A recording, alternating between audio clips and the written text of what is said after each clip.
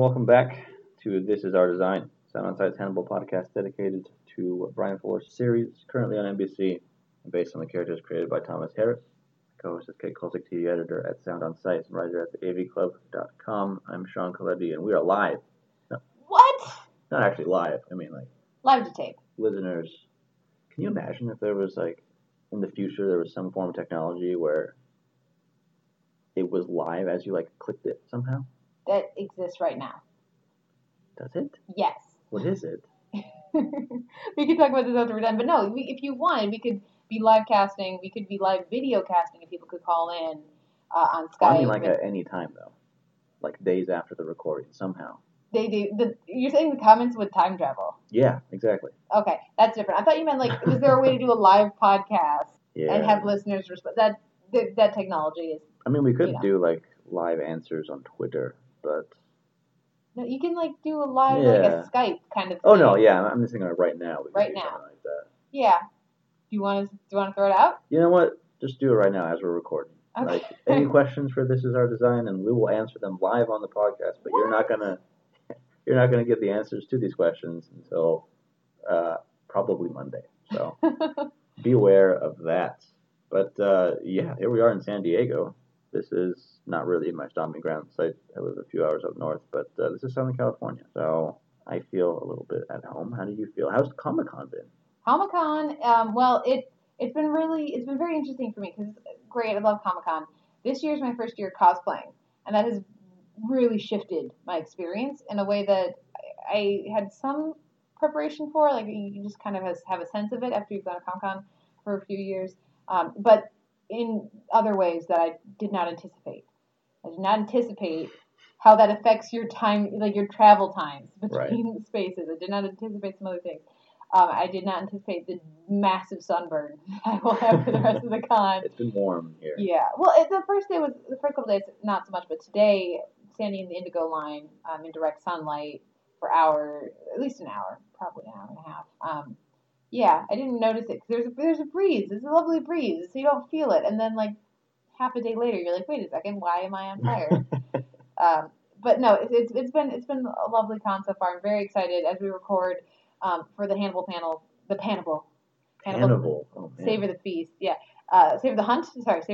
Mm-hmm. Tomorrow, as we record. By the time people are hearing this, probably, I'm assuming you're not going to get You'll this out tonight. You'll have all the information. Yeah. You'll have all the intel, but they give good panel at Comic-Con. The Hannibal fellows do. How many years have you been coming here? It's my fourth year. Jeez. Fifth? Fourth? No, fourth year, because it's my fourth year already for Sound On Sight. And yeah, the Hannibal panel was absolutely a highlight of last year. Mm-hmm. And last year they did press rooms, so I got to talk to some of the cast and creatives, and that was really very interesting as well. This year they're not doing that, so unfortunately, gentle listeners, there will be no additional interviews and such content at Sound On Sight this year from Comic-Con, but I anticipated being a really fun time. So it's been great. And if by the time people are hearing this, it's too late. So you should have come and said hi. But hopefully, why didn't you come say hello? Why didn't you come say hello? Yeah. But there's a lot of I'm anticipating a lot of feels of the Hannibal with the news. And maybe this is an easy way to segue into our somewhat disconcerting news. I don't think there's an easy way to segue into this. No, not really. So we talked a little bit last week with Emily and Dennis about the future of Hannibal, based on the announcement that Hugh Dancy and Mads Mikkelsen's contracts were up, and so that they're free to sign on to another TV series should they wish to do so. In the interim, we have found out that both Netflix and Amazon have passed on the series for different reasons that are pretty justifiable, I would say. Netflix can't take it because it would require too much money to buy the rights from Amazon, who have the streaming rights to the first couple seasons. And then Amazon, of course, being one of the newer streaming services in the market, definitely wants to opt in the direction of new original content rather than picking up an already established series, albeit one that is very critically well received and one that we would like to continue talking about. But that leaves us at an impasse.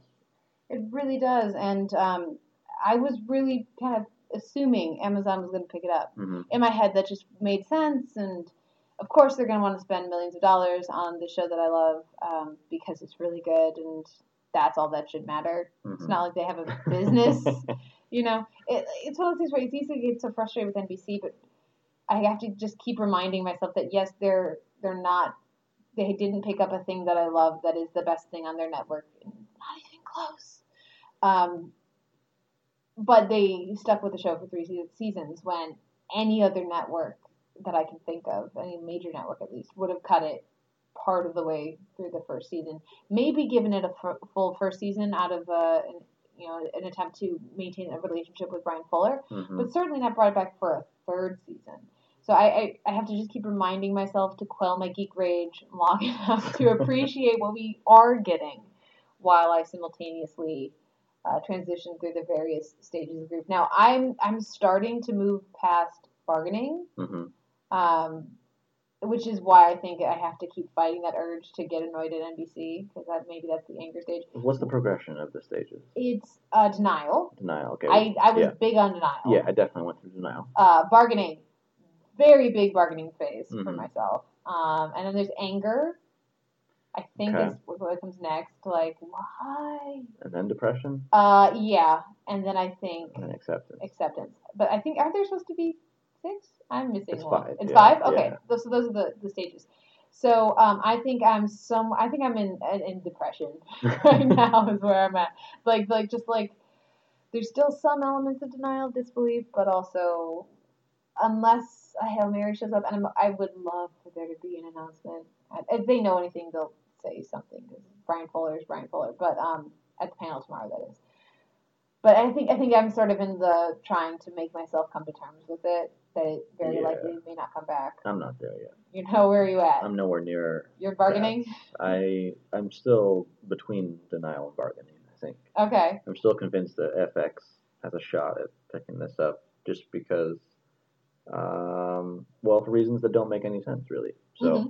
I'm not even going to go into them. But yeah, I still think that this belongs on a cable network, and it retains all of its aesthetic, and that's fine, and that everything's going to be perfectly fine, and that we'll continue talking about this for several years. But we'll see.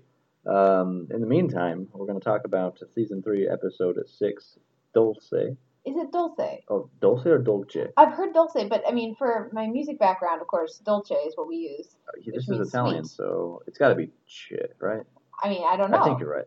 Well, that's what we say in music, and that's spelled the same way, and it's from Italian, but maybe we're saying it wrong. I don't know.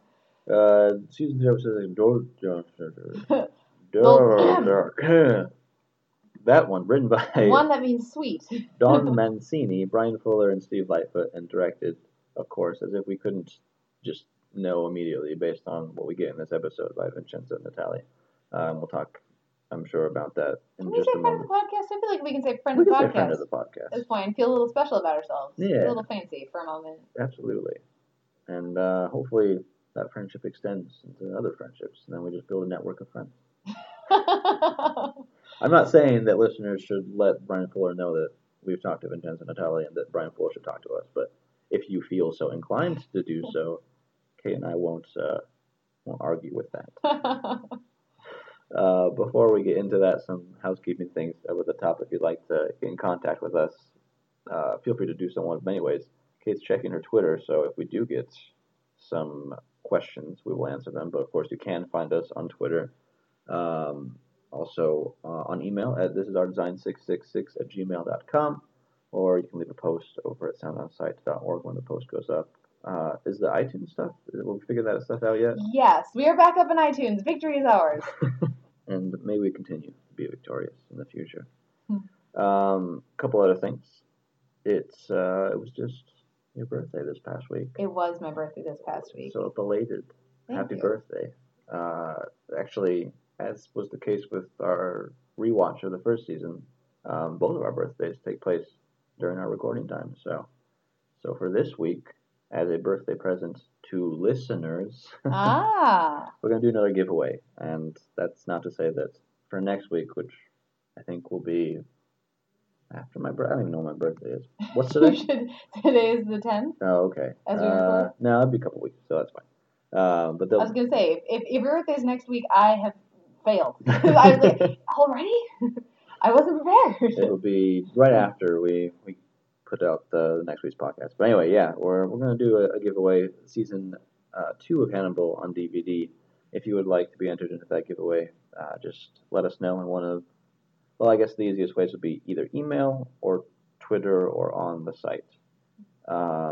So in any of those ways, just say I'd like to be entered into the season 2 DVD giveaway, and we will take you into consideration. Come on. Let's make it a little bit more interesting. You want to add some flavor to it? Yeah, we have to add some flavor. Okay.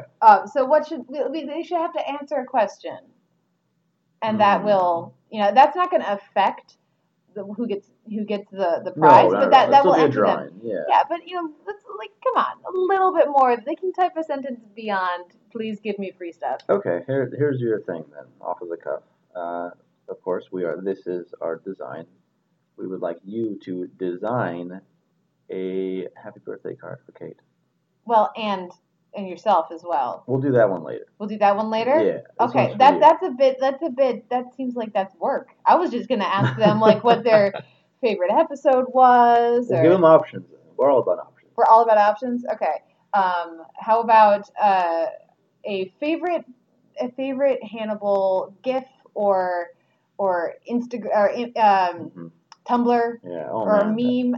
After you showed me that last one. Yeah. That Lecturings? Website. Yeah. So share with us your favorite fan art, fanfic, fan anything, because I need more delightful fanableness in my life. How about that? That's a fabulous birthday gift. You have 2 roads that you could take. One of them is significantly more work. Yeah, and one is sending us a link. Yes, exactly. Either one will be appreciated, I'm sure. Okay, I think that's all of housekeeping up at the time. Do we need to talk about anything else? We do very quickly because Kevin has. I'm going to say your name wrong, Kevin, and I apologize. Clowder? I'm going to go with that. Clowder? I'm going to Clowder. Has tweeted us asking, assuming the show finds a home for season 4, let's keep going there. I love that positivity, Kevin.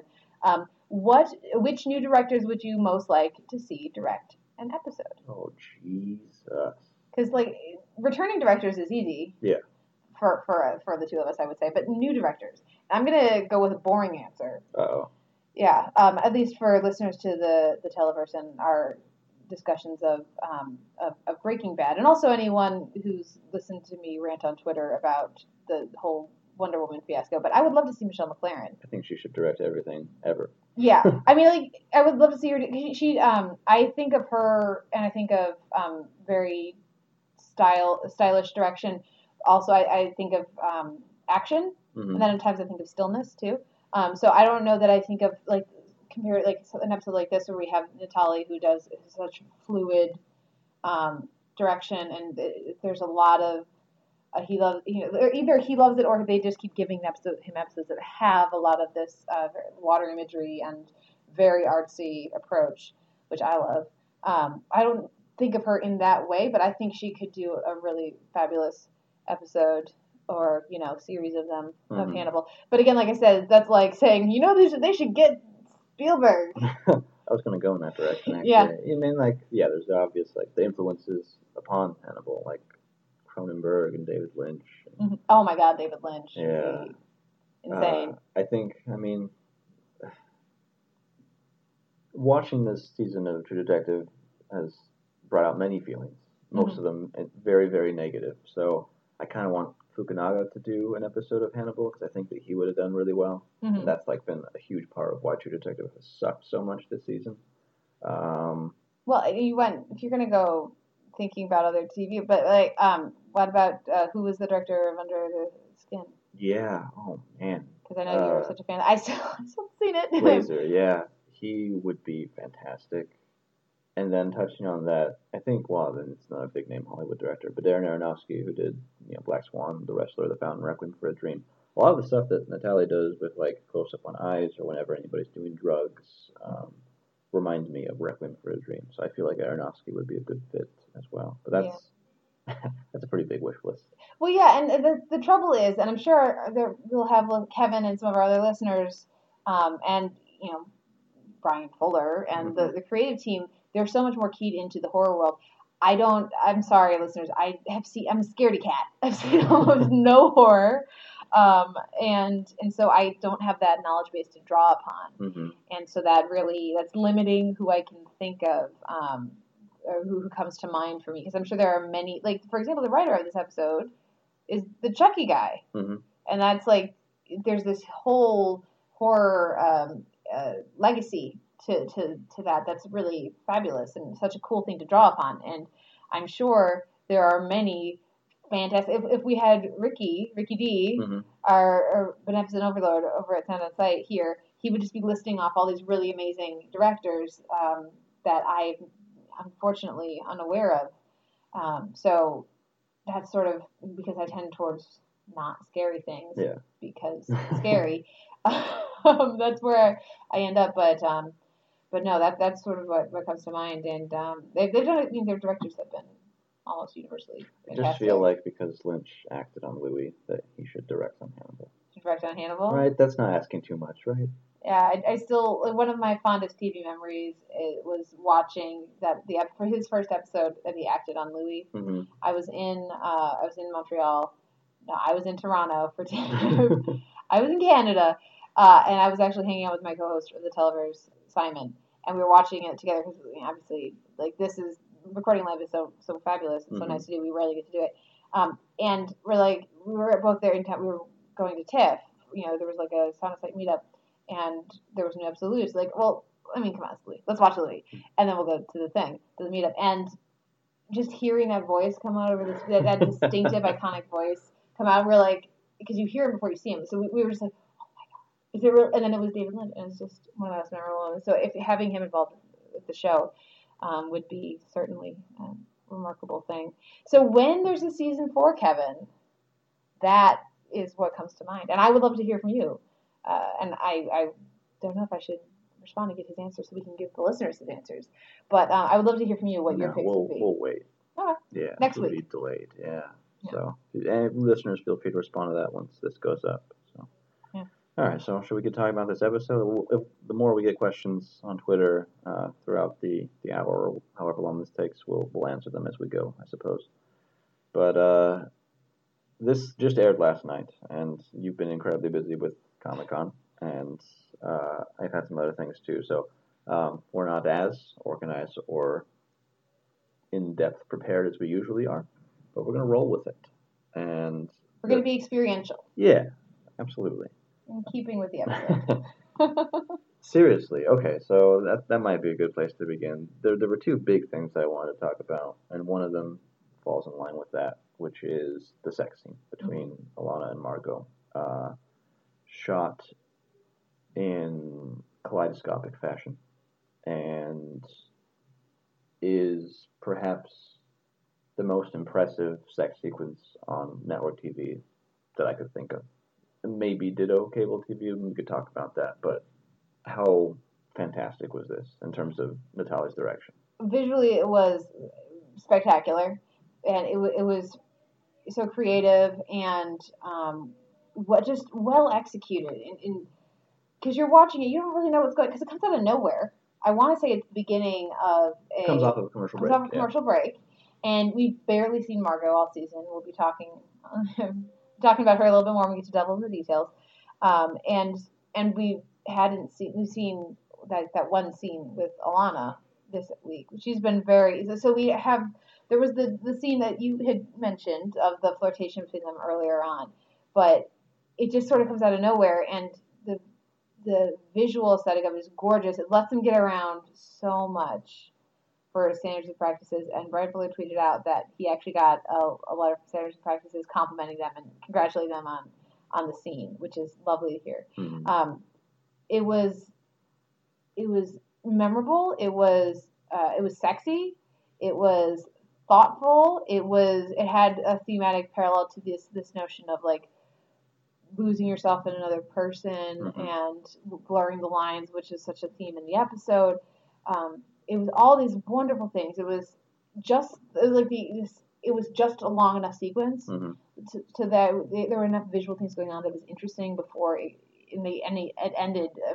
Natalie ended it before it stretched out too long. Before it got tired, and it was sexual without feeling like, cause, ending with the bit of the O face or whatever, but without feeling overly graphic or exploitative in any way. This is our first information that Alana is bisexual, which is something that Fuller has confirmed on Twitter, and we've only seen her in a relationship with one other person and teasing the notion of a relationship with a second, so Will and then actually both males, but it's only two, so it's not like so anybody who feels like this comes out of nowhere says we don't know her that well. Yeah. I mean, it's a problem when you're in season 3, but still, the only issue I have with it is that there is so little background for it. There's so little build up to it. So I don't understand, or I don't understand, but it feels like they put them together because why not?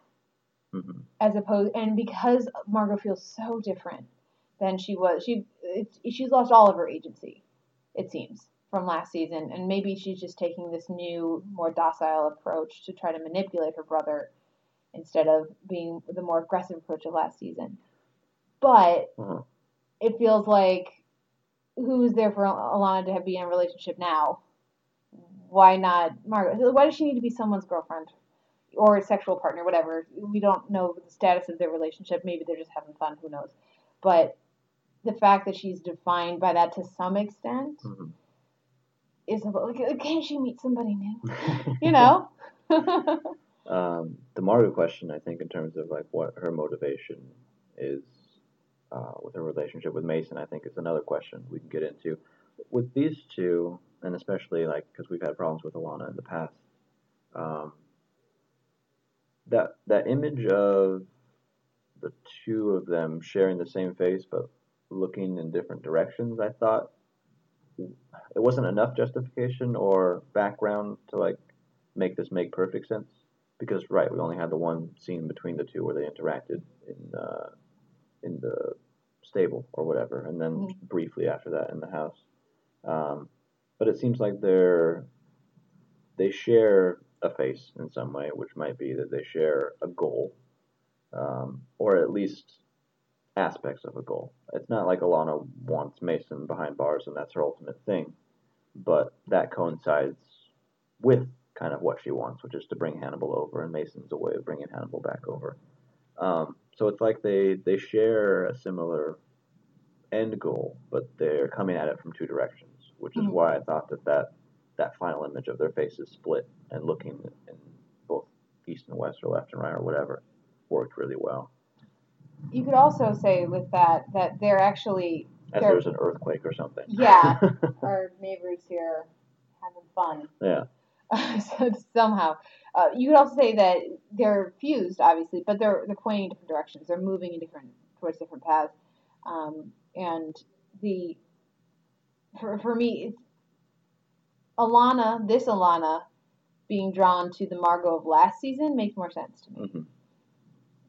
This Margot is soft and infantilized. And that's a really good point, and it's a question that I've been thinking about. And at the end of the day, though, like, what can she do to Mason that would solve the problem that she had before, which was like getting something out of her family name? It's not about that. It's about she's been a non-entity this season. So like as far as we've only seen her with Mason or like in proximity where she could be. So for maybe this whole like softly, gently curled hair pulled back with barrettes or pigtails the previous time we saw her with the braids, the Anna Green Gable braids. I didn't like her hair in this episode. I did not like her hair. We're going to talk about it. Thank God. We're going to talk about it. And that's devil in the details. Maybe that's an act. We haven't seen her. And so this is the only other time we've seen her, the scene in the stables with Alana, and then this time. And if that is, then that would make more sense towards, if there's others, we don't have a sense of what's going on underneath. I don't have a sense of her as a character, who she is this season, and what, how all the stuff that went down with Mason and Hannibal at the end of the season, where theoretically she's in this role of power as his caregiver, and then that gets completely overturned in the off season, how that's affected her. So I don't feel like she is. I don't feel like she has agency. I don't feel like we know anything that she's thinking. That she's really a character right now, and that's a problem if you want me to engage in that relationship or that them having sex more than it looks really really pretty. It's super impressive, and they found a way to do a different but equally memorable sex scene as the delightful 5-way Wendigo orgy. What? It's like they saw Sense8, and Sense8 was like, what? Only 5? Mm-hmm. And they took it to a new delightful place, trippy kind of place, and then they traveled back in time to when they were writing and producing this episode, and did this as a way to up the ante again. But that's the trouble that I'm having with it, because I don't have a sense of her as a character this season, and she's just been in so little time, and it feels like a very significant thing. It feels like they're really trying to do something with the Verger storyline, which maybe they should have made that a bigger part of episode 4 as they were catching us up with everybody else. That not just Jack, Will, and Alana got their stories, and Chilton was kind of hovering around all of them, but also that Margot and Mason, that we got more of them and what's going on in their heads. Yeah, I like the actor who's playing Cordell. I think he's doing a good job. I don't care about Cordell. I care about Margot. I would much rather have the time with Margot than the time we've been getting with Mason and Cordell. And it doesn't help that I just don't find Mason an interesting character. It's an interesting performance, certainly, but he's a very straightforward character to me. And I think Margot is much more interesting. So to have her shuttered over to the back burner this season, and then made prominent through this connection with Alana. Yeah, I'm talking in circles now. Do you have any thoughts? Now that you mentioned Cordell and how we'd rather have more Margot, I'll use that to revert back to Hannibal by the numbers, which would illuminate the fact that Cordell has more lines in this episode than Margot does. Cordell has 19 lines versus Margot's 13 lines. Which, yeah, is kind of a problem. Not that the Cordell dialogue isn't great, because I think that he very neatly fits into this world of appreciating the artistic merit of really unusual things, which in this case is the cooking and eating of somebody. And so I really like the interaction between him and Mason. But yeah, if this thing with Margot is going to be something important, that we should have more of it. Yeah. So I would agree with that, definitely. And to just do Hannibal by the numbers now, really briefly, and this is interesting, the top 3 characters, well, who do you think has the most lines in this episode? Bedelia. Damn, got it. Yeah, well, because she's the one who talks the most, and she talks in the most scenes. Yeah. Because she talks with the police. Mm-hmm. Yeah, she leads the top 3 at 58, Hannibal at 54, Will at 50. This is the lowest number for the most prominent character in an episode this season. But yeah, in talking about Margot, whose plan we're beginning to understand more, and Alana's plan, we also, the other 2 big female characters in this episode, we get more of their plan as well, Chio and Bedelia, and actually those 2 characters get to interact as well. But I guess before we get into the Chio aspect of that, we see Bedelia's long game here, which is that she's stowed away these drugs to make it look like she has been influenced by Hannibal this entire time, and that she has no complicity in any of this, which her drugged up scenes are fantastic, and Gillian Anderson does such a good job. Gillian Anderson. Yeah. It's also good, understanding Bedelia's process at this point, because it was worrisome in the same way it's worrisome for Will, because we like both of these characters, that we don't want them to get too far into Hannibal Lecter, and that just to know that she always had an out is, it makes sense because she's a smart character, and we've seen that before. And also, though, it's that almost gave her leeway to kind of explore that relationship with Hannibal more, to where she could kind of do things that she was uncomfortable with just because she knew that she had an out for it. Well, episode Secundo, right? So episode 3, where she says, "I know what I'm going to do." Mm-hmm. She's had that plan, probably as soon as she got on the flight as soon as she didn't shoot Hannibal, um, she had a backup plan for if they get caught. What is she going to say? Because I will say when we get that ominous shot of syringes and such with her, I was like, what? Celia, what are you doing? And then she opens the door. I'm like, no. And then I realized it's all part of her plan. I'm like, should have been worried. Mm-hmm. Celia, you're awesome. And watching Gillian Anderson is just, she's fabulous. But very specifically, and this has been the case since she was in her early 20s, killing it as Scully, and from the very first seasons of the X-Files. One of the best modes of Gillian Anderson is, pardon the language, she of the no fucks. Mm-hmm. She has no more fucks left to give.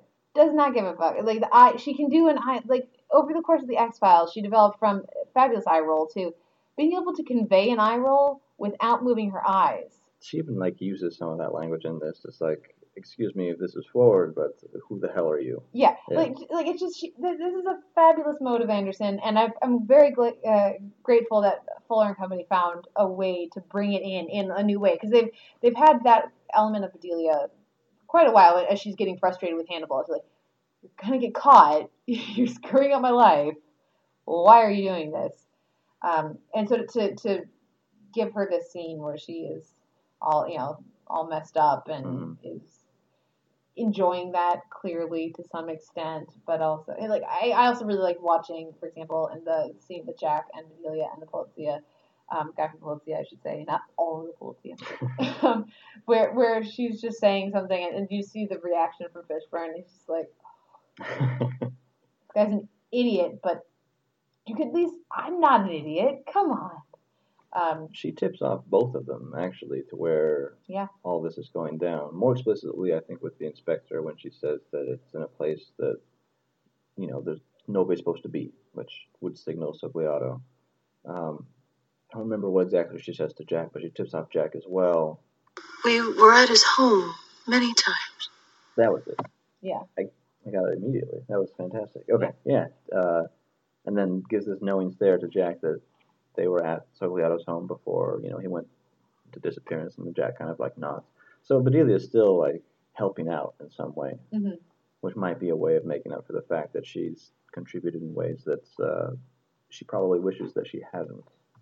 A little more participation than she would like. The theme is just everywhere in this episode. Yeah, it really was. And then Chio is the other character who we get finally an understanding of, I think, right? At least something that kind of begins to make sense. Hannibal says that she's very protective, and we see that it's not that she's going after Hannibal to kill him or anything. It's her desire is to cage him, is what she says to Bedelia, which is really interesting.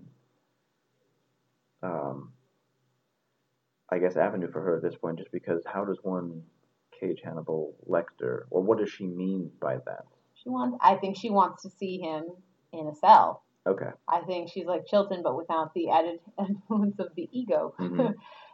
But that adds a new context to her years guarding the caged man. Her desire for that caged man to be Hannibal, and to maybe project that upon her prisoner. But no, I mean, the way you cage Hannibal Lecter is that you shoot his buddy, and then you draw him into a trap. Like shooting Hannibal, she doesn't want to shoot Hannibal. She doesn't want him to die and have it over. She wants him to sit in a cage. So she believed that, and do we believe that Will was going to kill him in that moment, and that it was preventing that fate? She maybe, but I wasn't even. I mean, that makes sense with what we're shown, but I wasn't even connecting it to that. I was connecting it to if you do nothing, they're going to leave, and theoretically, for all she knows, Will go with, or Will not, and will attack. So theoretically, they'll be gone. She doesn't want that. Shoot Hannibal, you kill Hannibal, or you wound him. She doesn't want that. Shoot Will, and then you put Hannibal in a situation where she's been able to read Will well enough to get a sense that Hannibal feels strongly about Will. And so then that maneuvers Hannibal to have to treat the wound, slow him down, forces conflict of some sort, let the police find him, that kind of thing. And she knew where to go too. Don't know how she knew, but hey, she's a badass. She's got ways I can take She that. might have been waiting outside and followed Will. Yeah, that could have happened, certainly. And she's able to walk away. Smart woman. But that puts it in a situation where then they can't just leave. Mm-hmm. It adds a wrinkle and makes it more complicated. And in this case, sets it depends on how much she knows, how much of a read she has with Bedelia, I would say, of how much she can read what Bedelia is going to do, and how Bedelia is going to send the cops right to them just in time to have Will keep his head. Okay. The other. What do you think About Chio? Where she is. About why she's shooting Will.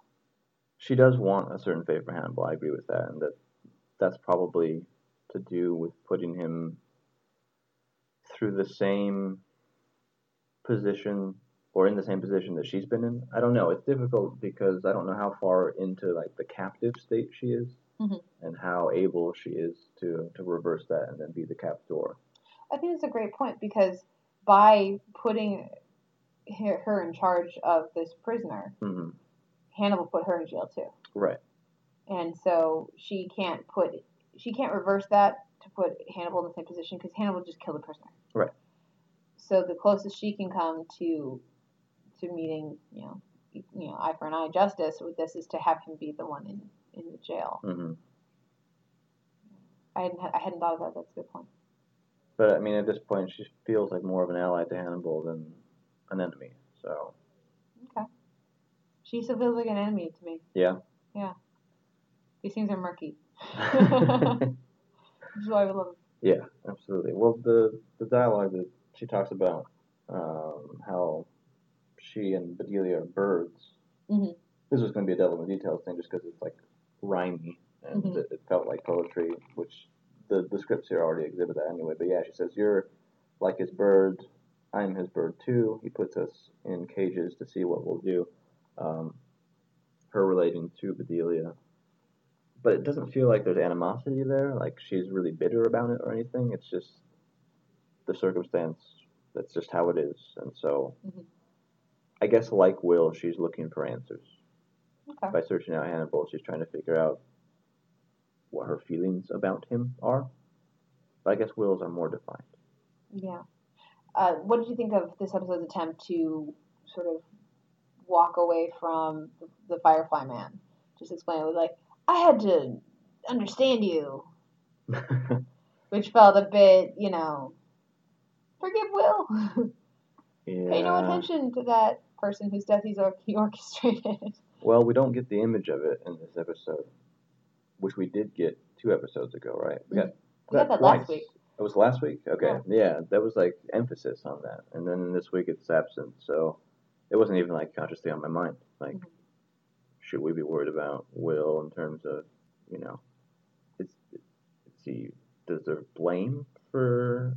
Yes. Well, no, I mean definitely blame for he orchestrated that situation. The orchestration, but I mean in terms of like, do we consider him in the same light that we consider Hannibal? Yeah. Which I guess is a question that we're supposed to be asking. Yeah. Given like some things we know that are going to happen, just based on the structure of the season that has been announced, and what the second half of the season will be centered around, I think the show very much wants us to be good with Will. Yeah, which is why it's always, that question's been difficult, which is why it was in season 2 when we were supposed to be thinking about that. I'm always in the denial stage of that. So. Well, it's what they say. It's what they say last week about friendship and overlooking the worst so that you can agree on the best, and that certainly I think would define a lot of the maybe we're too friendly with Will Graham. Exactly, the viewer's relationship with Will. Look at those puppy dog eyes. He just needs he needs a hug, and he needs a blanket around him as much as he needs to put one on Winston. It's like he's Winston. He's lost on the road, and he needs someone to give him some beef jerky. Lure him into a van and hose him down and clean him up a little bit. We're collecting our own stray Will Graham. Yeah, just a bit. All right, so there was Hannibal Lecter sitting down in front of La Primavera, sketching Will's and Bedelia's faces into the picture. Into the positions of the people he killed. And then all of a sudden, recreate it. variations on the Goldberg variations kick in. What's going through your mind? Oh, well, of course, it's the counterpoint to, I mean, this is, I can talk about this in that's the corner, but I can certainly talk about here. This is, it's not just Goldberg version. This is the specific slowing down of Goldberg version, and it was instantly recognizable to me. There was the first thing I said, oh, this is not just Gold. It was like, oh, it's Goldberg. It's like, Mizumoto Goldberg by Reitzel. Yeah. So this is counterpointing it's bringing their relationship full circle from the betrayal of Mizumoto to this. It was such a romantic scene. It was just in this episode. This episode, yeah. I'm sure some people think that the other one was romantic as well, in a much more high drama, angsty, tortured romance sort of way. Hannibal does hold Will's face. Yeah. Well, yes. Launched so many tumblers, I'm sure.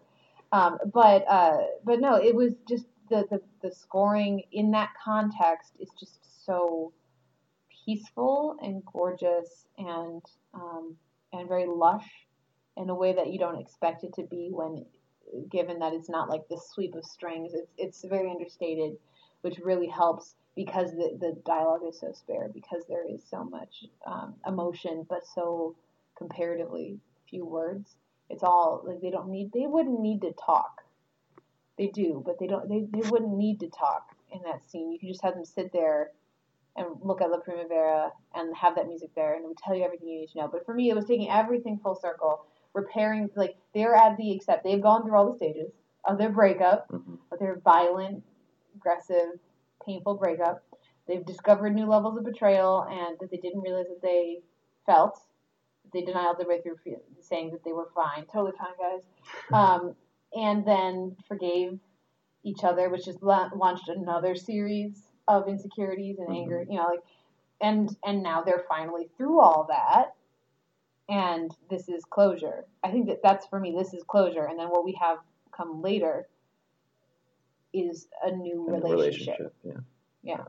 This is the longest scene in terms of running time in the entire episode by over a minute, which is significant in an episode of television. I think there's only one other scene in the episode that cracks 3 minutes, and that's barely. And this is 4 minutes, 14 seconds.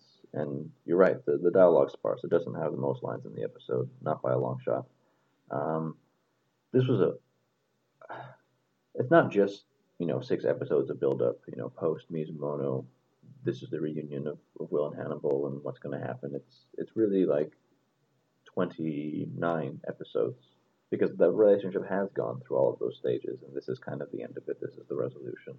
Obviously, there's more Hannibal, the series after this, and there's more Will and Hannibal interacting with one another, but now, as Will says, he finally sees Hannibal for what he is and is able to take him on that level. It was beautiful, absolutely beautiful. I mean, obviously the music was a huge part of that, because that brings us back to Mizumoto, and it's such a striking theme for these two characters at this point that it's so emotional. But I want to take this line for line, I think, because this is how important a scene of this might be.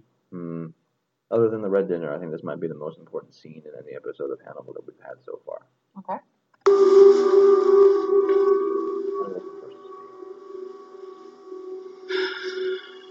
If I saw you every day forever, well, I would remember this time.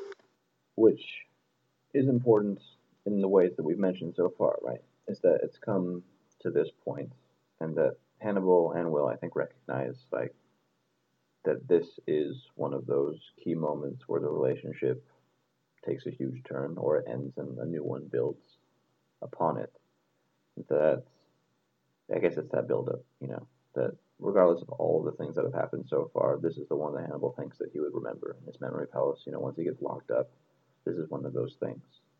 So that is the first time, I think, is beautiful, because Will just kind of just sits down. First of all, they look at each other, they're kind of smiling, and that's the thing that Hannibal says, which is the dialogue. That line in and of itself is something really romantic, is it not? Yeah, that makes me think of Bella and Jack Mm-hmm. and him remembering her walking down the aisle at her funeral. Like that's the moment that for him is frozen in time, that he will always go back to how happy she was then. And for them, because this is the two of them truly understanding each other, being at peace with each other, and accepting the other one for what they are, understanding and still sitting down together, not running away from what that means for the two of them, which they have both done. And so it doesn't have some of the other elements of their relationship, and they've gone through all this pain, but there's a knowledge, like know thyself, that there's a knowledge of between the two, an understanding that Hannibal has never experienced, and I assume Will probably hasn't either. And there's power in that, and so the way that they convey that, I think, is really well captured in a simple line. Strange seeing you here in front of me. Been staring at after images of you in places you haven't been in years. Yeah, no, you're right. Yeah, it's really hard to deal with. The other thing Alana gets a few of those this week too. Yeah, so she does. The other thing here, which, of course, and this might be one of the reasons why Chio had to push Will off of the train, is that we're looking at two very wounded men. Yeah, in similar places, and it's again, they're mirrored. It's not the same side; it's the mirror image. So that when they sit next to each other, their wounds are on the outside, and they're whole healed. Like if you take half and half, it's a whole healed, healthy person, and the wounded side is the outside of them when they're next to each other. It's not accidental. There's nothing else on television that does this. Not right now. It's crazy because It's excellent framing. it is. I mean, yeah, it's that certainly on a technical level, but just how they're able to merge that in like thematically, and so that we like undergo that kind of healing as well, I think is really remarkable. Because this, would you say that this scene felt cathartic to you? I think that was a lovely scene. I thought it was very well done. I didn't connect to it the way that you did. Okay. But I mean, I thought it was a beautiful scene. But it's one of those things. Like I have, gentle listeners, I have way fewer notes for this episode than I have for any of the other episodes this season, because mostly my notes are, that's really trippy, or this is a beautiful scene. This is a trippy episode for sure. Trippy episode. Because I was just trying. I was tweeting about Comic-Con last night as we record when the episode was airing, trying to not see any spoilers or any tweets, which is difficult with Fuller and being such a delightful live tweeter. And I wouldn't change that at all for my inconvenience. I should have muted the hashtag. I didn't.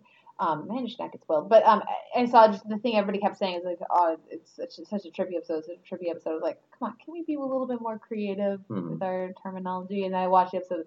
No, we can't. It's the right word. But no. So for me, I just was absorbing the scene, just watching it. It didn't make me dive into their relationship and think about what all these things meant. I was able to just very much just kind of like let it sit there and speak for itself. But well, I also was it satisfying then? Yeah, absolutely. I mean, it was cathartic, I would say, for me, because I didn't feel like I underwent a series of emotions and ended up in a different place. I wasn't sure what Will was going to do when he saw him, but this felt very right. So like as soon as the scene started and we got that score and we got they were in front of the Primavera and he's sketching the two victims, and it's Bedelia and it's Will, and who those characters are in the painting, and all of that, it kind of comes together. It just felt right. And so for me, it wasn't a transformation of emotion or a release of emotion. It was just a exhalation maybe of just watching something that all the pieces have come together, and and you can just sort of experience the pieces clicking in, and just again the writers knowing the characters, the actors knowing the characters, and just anything else. Like I don't know how I could have thought it would be anything else. Yeah. Once I saw this, it feels very much like the climax of this first arc for me. That the rest of this, and we have a full episode, and we're gonna, I'm sure, get really fun things with Mason in this final episode before we move on to Red Dragon-y stuff. But this was like the emotional peak. And as soon as the music kicked in, I felt like this is a very safe scene. That nobody's going to get hurt, despite the fact that the last time we were hearing this, people were getting fucking almost murdered. Yeah. Well, Abigail should have been murdered by all, stretches of the imagination should have been murdered. Yeah. Like you said, it does create that use of that visual, that sound, but with those visuals, Mm-hmm. and it's very peaceful. It's very still. There's nobody else in the gallery. There's nobody else in Florence, apparently. Yeah, apparently. As Hannibal's walking around injured, limping everywhere, there's nobody on the streets. I didn't know it's like 3 a.m. or whatever, but still. Yeah, because you're right. Like you say, it creates a safe space, Mm-hmm. and they're now in a position where they can. Well, because we had in the premiere, why did you lie? Mm-hmm. Had Abigail or whatever talking to Will, and here you know that they're not going to, Mm-hmm. and so it can just be very open, and that's what's so romantic about it, and that's what's so touching, Mm-hmm. is that despite whatever is going to come next and whatever they already know they're going to do, whatever we know they're going to do, what we think we know what they're going to do, this is going to be it's a cone of silence, cone of trust and heartfelt, unfiltered emotion. Yeah, it allows them to have that peaceful and romantic moment before Will tries to shank Hannibal, and Hannibal tries to cut open Will's head. And Yeah. his brains. Yeah. So there was that. Yeah, There's also another beautifully directed sequence. The way that the blood just rises up into the clouds. Well, yeah, and again, that felt very much like a callback to what we got with Jack, Mm-hmm. as he's experiencing or him remembering, like waking up from his time in the hospital. Mm-hmm. But to talk about, because when we talked with Natalie on for episode 3 with the podcast, and he said that he was in this episode, I thought it was an odd number. Mm-hmm. I was like super excited that he was going to direct another episode, but we have the sense that there's going to be like a 7 and then a 6, and so to have him do the second to last episode of that arc, it's like, well, cool, it's great he's doing an episode, but why isn't he doing this? He started the start, why isn't he doing the end? And I think you very much, because this is the end Mm-hmm. of that arc, of that we see with episodes 1, 2, like you take episode 1, 2, and 3, and episode 6, and that's an arc, Mm-hmm. and that's the journey. And there's other stuff going on, but that's the journey of Hannibal and Will over this season, or those 4 episodes. And so I really love that they gave them all to Natalia, and really let there be a directorial and thematic tie, like visual themes and stuff, not just the dialogue and the scripting. Yeah, and because this one was always going to be less plot heavy than whatever next week's episode is going to be, just because, it's the same thing with penultimate episodes in full seasons. We Mm-hmm. expect episodes 12s and episodes 21s 9s and 21s, yeah. for that to be like set up, and Mm-hmm. this does do that, especially the way that it leaves us on the cliffhanger. So that allows it to be more, like referring back to the very first episode of the season, when Hannibal is talking to Dimmond, he says, you can appreciate without dissection. Next week's will probably be the dissection, where we Mm-hmm. go into all that plot heavy stuff, and this one is more of the appreciation of that, I think. Yeah. Which is probably why both of us, I think, have fewer notes about the episode. Yeah. There's not like a whole lot happens, right? Yeah, well, and again, we said it already, it's a very experiential Mm-hmm. episode, and that's why some of the scenes that had the more of the plot kind of stuff felt a little clumsier to me, like some of the stuff that they were giving Jack, Mm-hmm. and some of the stuff with the La Polizia was sort of distracting almost. It's like, yeah, we're gonna do that, but I mean, come on. Yeah. Because I think it's sounding like I'm negative on this episode. I'm not No. at all, but I love how this is an episode that we're not dissecting, and I'm sure we're already like way past our time. Sure, Well, we're I'm not gonna super look. long. Yeah. But because that's how we roll on this our design. Imagine if we had a guest. Oh my goodness. Ugh. But yeah, I agree, and I like that they give the significance, the weight of the relationship over this season, and the way that has fed off of the previous seasons. I love that they give it so much time in this half season, but specifically in this episode. Yeah. All right. Well, that takes us to our recurring segments for the podcast, of course, and again, probably a little bit less in depth this time around, and that's perfectly fine. But begin, of course, with Kate's Classical Corner. So, Kate, what can you tell us about the scoring and the soundtrack in Dolce? Well, there are 3 classical pieces, or what I'm going to call classical pieces, featured in this episode. The first is Schubert's Contorno in E flat, also called Adagio. The second is the Reitzel adaptation of the Goldberg Variations aria that was used in Mizumono. And the third is Patrick Cassidy's Ave Maria. Of course, he's the composer who did the Vita Cormeum, which we had at the end of, it's in the film Hannibal, right? Yeah. Yeah, that was used at the end of the season 1 as Hannibal walked down the hallway to see Will. This is his Ave Maria. Now, real talk, listeners, I'm at Comic-Con, and I'm at Comic-Con without internet. So doing research... Well, not without internet. Without free internet. Which is ridiculous. Which, when you're paying your own way to Comic-Con, means without internet. So I have not been able to do the breadth of research on the Schubert and the Cassidy that I would like to do to make pronouncements about them. So what I'll say is that they're pretty, and that I will have things to say about them, and that you can go to soundonside.org.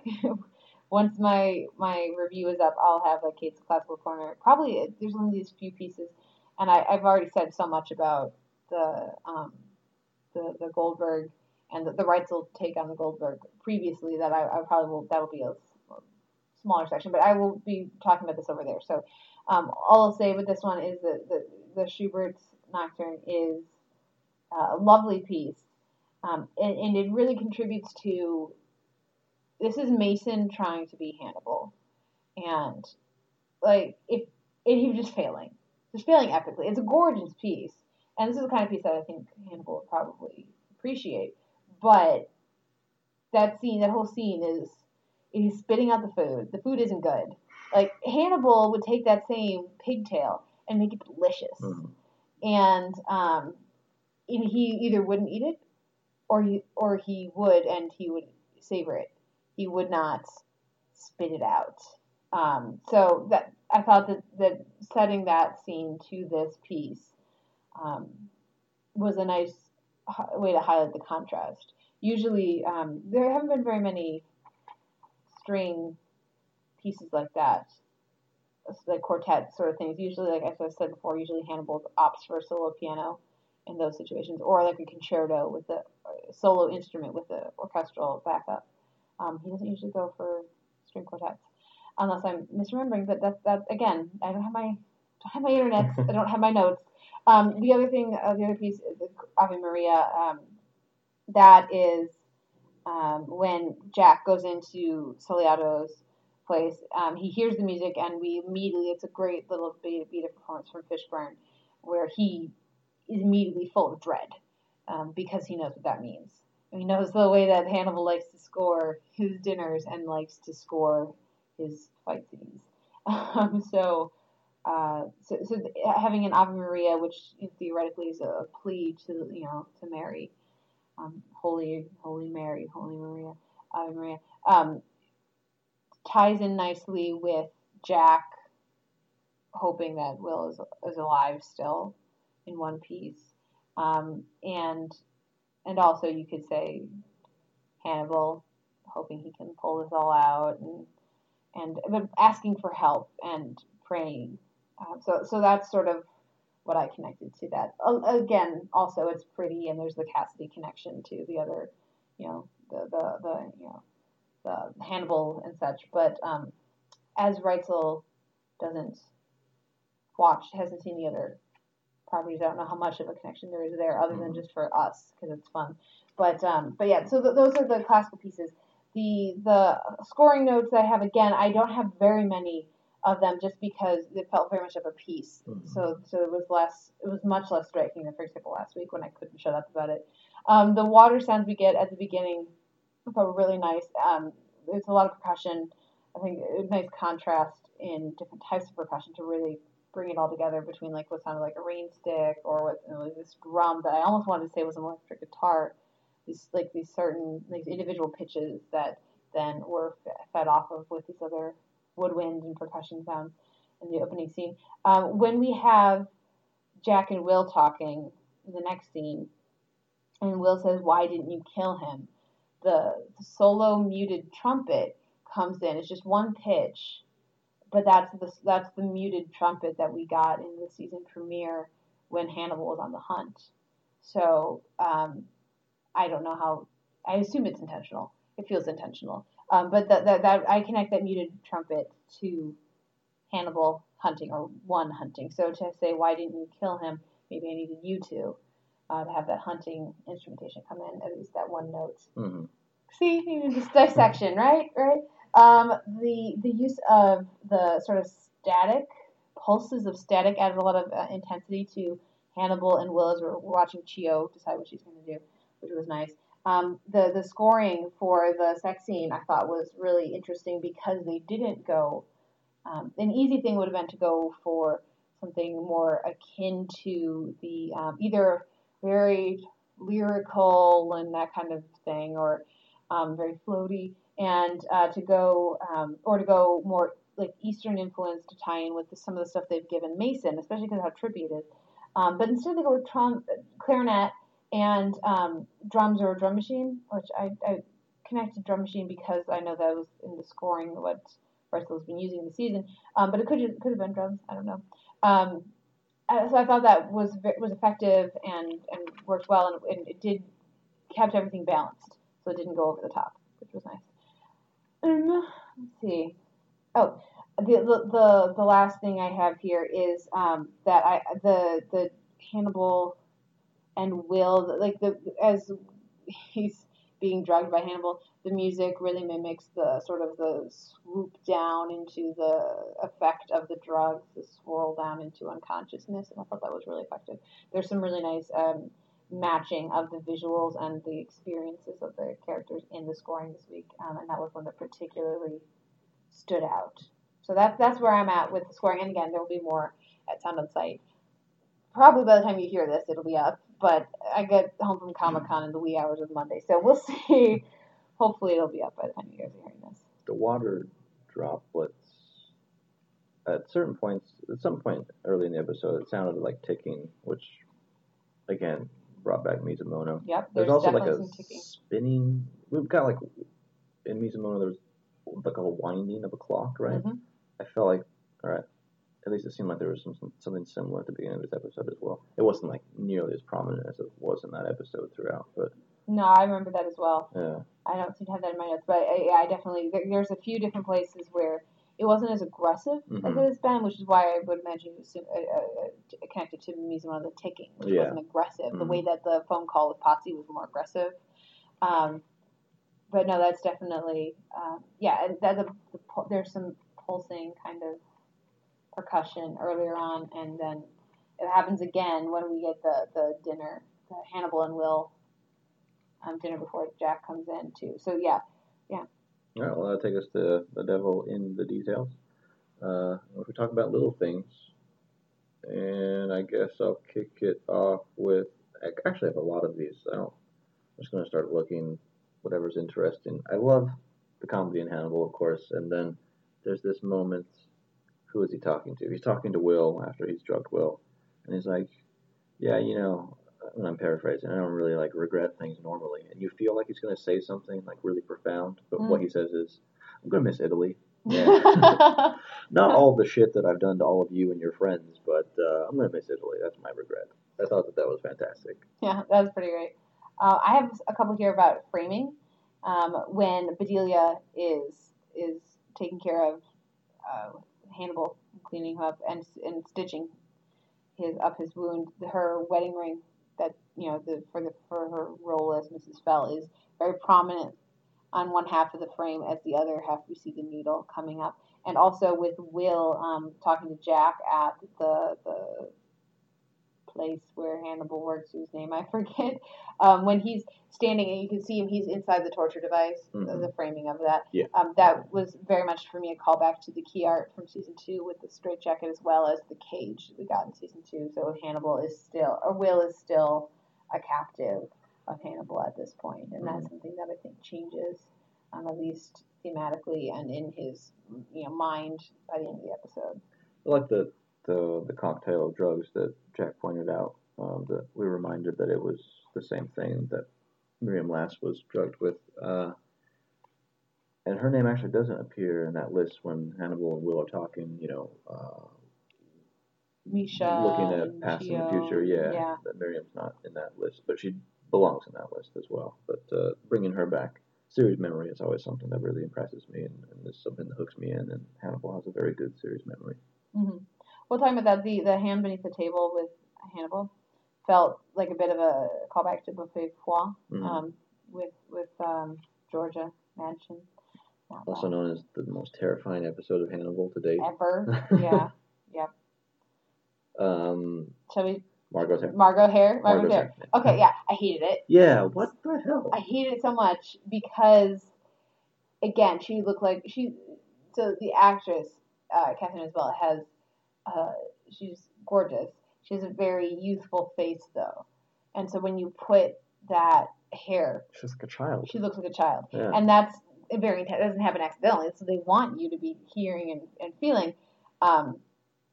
In the way that she's styling her hair. She's the one who chose to curl her hair in reality of the show, so maybe she's using it as a way to manipulate her brother. But and calling back to happier times and all of that, and distracting from the more severe approach she took all throughout last season that led to her brother, taking her to his delightful red room of surgery. Her hair was just constantly straight last season, wasn't it? Yeah, it would be pulled back. Mm-hmm. It was much more severe. This is so much softer, and it's very like the way that it's pinned up and everything, so it won't like fall on her face. It's very juvenile, and I wish we got a little sense of something behind her eyes to make that feel like a choice, which we did, but I didn't get that. Mm-hmm. So I don't know if that's a failure in the writing or in the direction or in the performance, or they just disagree with me, which is possible. I know it's crazy, but I did not like that. Did you notice, for example, by the way, with Margot, she was wearing a wrap dress? Yeah. Whereas Margot was wearing a killer suit. Loved the suit. The wrap dress looked fabulous too, but having Alana dress her in a wrap dress, it's almost like, again, with their heads facing the opposite direction, what I thought of with that was they're the same person, but Alana's sort of pushing her towards who Alana was previously, and moving in this more severe direction. But at the same time, Margot is up to her old tricks. Yeah. Manipulating Alana the way that she did Will. Yeah, but Alana's aware of it, though, isn't she? I would like to think so. Yeah. I really need more time with the ladies in the next couple. It'd be nice with these ladies. We got lots of time with the other ladies. It'd be nice if we did get a couple more scenes with them. I think the only other thing that I had mentioned throughout this discussion was, again, another callback, which I appreciate. Will leaning into Bedelia and saying, "I don't believe you." Mm-hmm. To recall from was it the season 1 finale? No, it was the second to last episode. Yeah. Oh no, it was in season 2. It was in season 2 when she takes off. I have talking about callbacks. I'm curious what you think of Hannibal, of him feeding that soup to a totally out of it Will. I wanted to know if you thought that might be a shout out to Hannibal Rising, the sick Hannibal in the, I guess, potential book spoilers. I haven't read the book, but I hear this might be a spoiler. So potential book spoilers for Hannibal Rising. The notion of Hannibal being delirious because he's so sick, feverish, and being fed Misha in that state, not being able to not eat. I'm curious if because I immediately thought of that. Like, I'm trying to think of why is he feeding Will soup, because it would take longer than he's going to wait for that to go through his system and affect his flavoring, which is sort of what Hannibal implies like it's for me. Right. But I'm curious what you thought of that. Well, there's a gap, right? Between Ben and Jack. Yeah. I don't know how long of a gap it is, though. Yeah, there's that. I think just because this early half of the season has been a combination of Hannibal Rising and Hannibal, that there's that aspect, the Misha aspect, and then also, I've not read the novel Hannibal, but I've seen the film. Ray Liotta's character, the whole removal of the head and then eating your own brain, and so there's a combination of that as well. Yeah. I don't know which one it favors, though. Yeah. Probably the Hannibal thing. It doesn't feel like... Actually, I can't even say that, because I was worried at first, like, when Hannibal was feeding the soup to Will, like, what's in the soup? That soup? Yeah. Yeah. Because we curiously don't get a shot of a portion of the back of Will's head for a while. Yeah. Until, that's made clear that it's just soup with time and whatever. It's nice that he blew on it, though, before he fed it to Will. Yeah. The other thing, we haven't mentioned it. There are a couple of things we haven't mentioned that I do want to make sure we have a shout out to. The smoke Wendigo that was awesome. Okay, so this is gonna be my other thing. I thought that the sex scene was fantastic. Mm-hmm. I feel like the direction, or at least the artistry in all of that, when Will's like kind of having that dream dinner sequence, that was even more artistic. Yeah, I agree. Because like the sex scene is flashier, but even just details of in that Hannibal's wearing the white suit with the black, and he's got his tie, and everybody's been tieless. I don't know if you noticed that throughout this. So, like Hannibal's wearing like a crew neck or something, like just like regular like high necked but like shirt, like t-shirt kind of thing. But Jack and Will are both top button open, no ties. And then when we go into Will's mind or experience of whatever's going on as he's drugged up, Hannibal's back to Baltimore, Hannibal. And and tying into the Wendigo and them being two branches of the Wendigo. Visually it was fantastic, but it was also just such a wonderful way to convey his experience and his memories and where his subconscious is putting his and Hannibal's relationship at this point. I thought it was fantastic. Yeah. And it's the inky black of Hannibal terribleness or whatever we're calling it. Using it in a new way and maybe in its most effective way thus far. Yeah, the whole white scape of the whole thing, the way that it was shot, how the antlers go into that swirl at the end before we get both of the faces. Yeah, that was superb.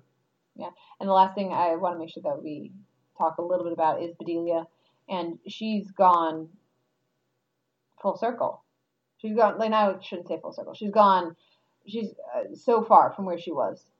Her confidence, and it's been fun watching her just kind of manipulate Hannibal and steer him in certain directions the last couple episodes. Every time he gets towards him more, I'm going to eat you. She's like, but Will, right? I mean, and then distracts him. I love the confidence of that conversation and of her, like the kiss where she waits longer to kiss him and pulls away and he's waiting, like she's controlling that scene. She's controlling that conversation and it's such a stark contrast to where she was back when Hannibal was in her shower. And even just where she was in the season premiere, where she was uncertain of everything. It was quite a thing to see.